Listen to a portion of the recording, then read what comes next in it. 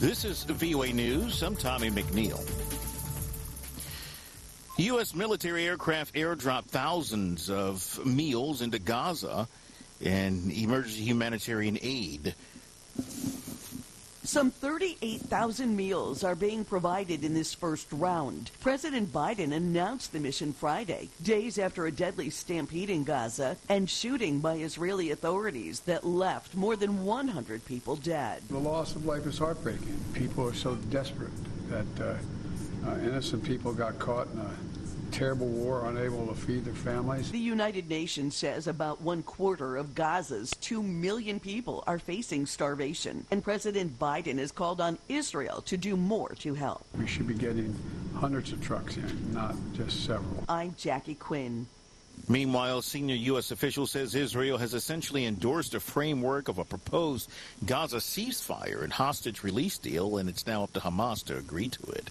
The sinking of the Ruby Mar cargo ship after an attack by Houthi rebels highlights the risk associated to the Red Sea from Houthi attacks. VOA's Alexis Strope with more.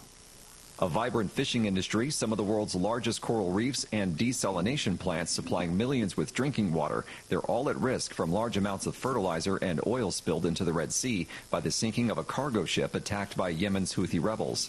Officials on Saturday said the Belize-flagged Ruby Mar sunk after taking on water in the February 18th attack. The vessel was reportedly carrying 22,000 metric tons of tox fertilizer and had already spilled enough heavy fuel to trigger an 18-mile oil slick through the critical waterway. Experts warned that more environmental damage could occur as the Houthis' targeting of vessel traffic over the Israel-Hamas war continues. I'm Alexis Strope, VOA News. This is VOA News.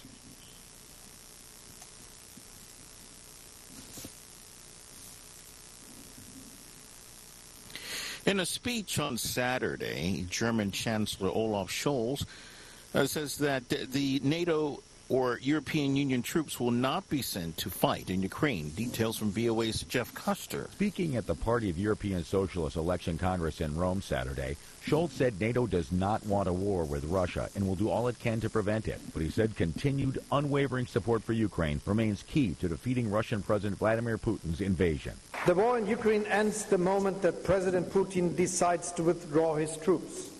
However, we will only take that decision if he realizes that he can't make any gains on the battlefield, that he can't dictate an unjust peace.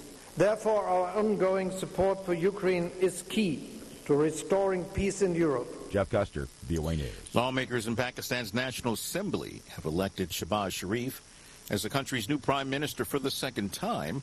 Allies of the imprisoned former Premier Imran Khan in Parliament shouted in protest against his appointment on Sunday, alleging rigging in last month's elections. Following days of negotiations, Sharif's Pakistan Muslim League Party and his supporters formed an alliance after the February 8th election, whose results were announced after an unusual delay because of nationwide mobile phone outages. Authorities said the cutting of communications was necessary to avoid militant attacks on candidates and security forces. Pakistani authorities say heavy rains across the country left at least 29 people dead, 50 others injured, collapsed houses, and triggered landslides that blocked roads, particularly in the northwest. About 23 rain-related deaths were reported in one province alone, bordering Afghanistan since Thursday night. 5 people died in the southwestern Baluchistan province after floods swamped the coastal town of Gwadar, forcing authorities to use boats to evacuate people there. AP correspondent Mimi Montgomery reports on ongoing tributes for Russian opposition leader Alexei Navalny. The mother of opposition leader Alexei Navalny bringing flowers to his grave, a day after Russia witnessed thousands of people turning his funeral into a large display of dissent. Under heavy police watch, thousands are bidding farewell to Navalny after his still unexplained death in an Arctic prison. The situation at the cemetery in Moscow is said to remain calm, but there are reports of makeshift memorials being destroyed in other cities. A rights group tracking political arrests say more than 100 people are in detention after going to events in Navalny's memory. The funeral follows a battle with authorities over the release of his body. I'm Mimi Montgomery. I'm Tommy McNeil, VOA News.